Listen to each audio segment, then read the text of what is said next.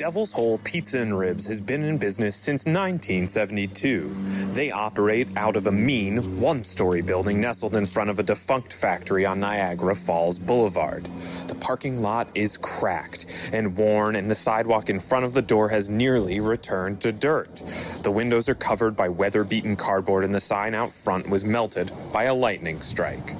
Oh yeah, man, that place has got the haunts.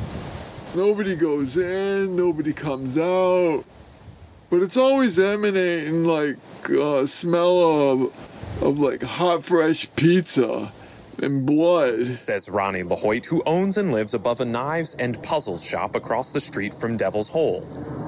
So what the hell is up with this place? Is it haunted, as locals like LaHoyt believe, or is it just bad? I am Zach L. Keebaugh, investigative reporter for Channel 9 Buffalo WZTV News, and I aimed to find out. You're watching Channel 9 WZTV News Buffalo. Channel 9 WZ. Channel 9 WZTV special feature.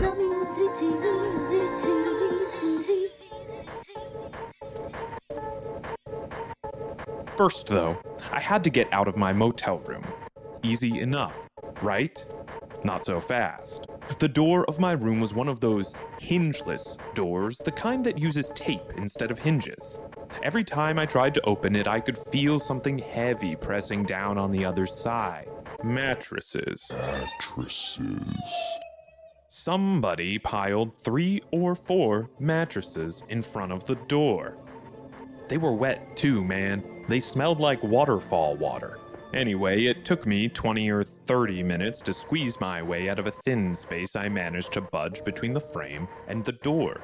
Then, I knocked the mattresses to the ground where they flopped into a puddle. It was depressing. A guy came around to clean the parking lot, and when I asked him about it, he replied, "What mattresses? I don't see no mattresses." "Dude, there are mattresses stacked up right here," I responded. "I have no idea what you're talking about," he said, and continued unloading trash from his trunk into a pile on a wheelchair ramp. Anyway, I arrived at Devil's Hole Pizza and Ribs at lunchtime. The small, poorly lit seating area was completely empty. Pieces of newspaper littered the floor. It felt like no heat had been on in the place for ages. There was no counter, merely a ragged chasm in the brown paneling that offered a view into the kitchen. A pulpy, middle-aged face suddenly appeared in the breach. "Let's have a pie.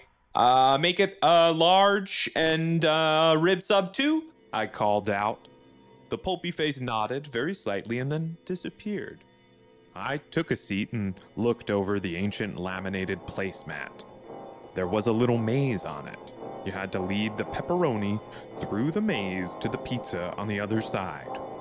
That was cool. And it occupied me for a while.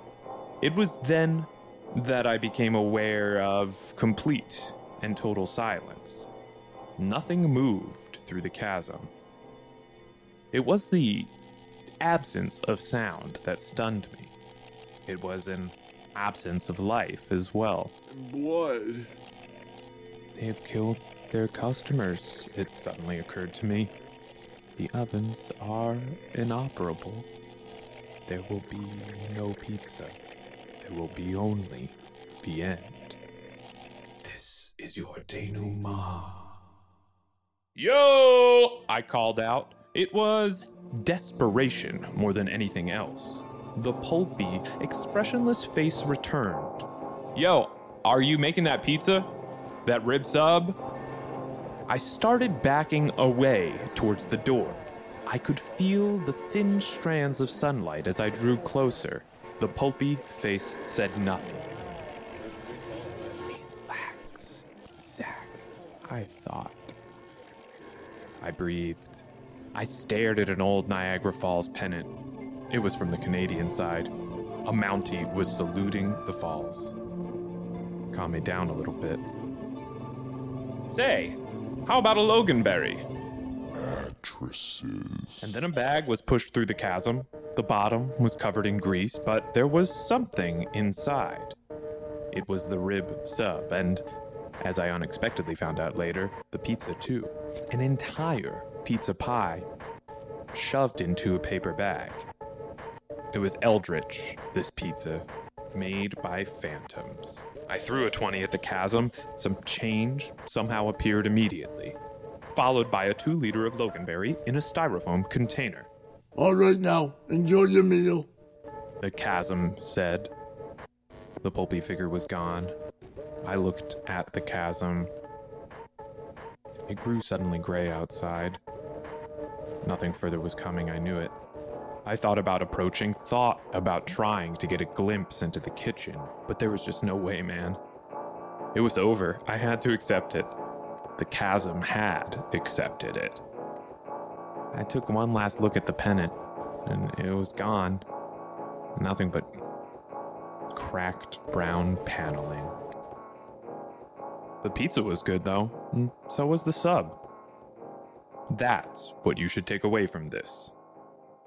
For Channel 9, this is Zach El Kibau reporting.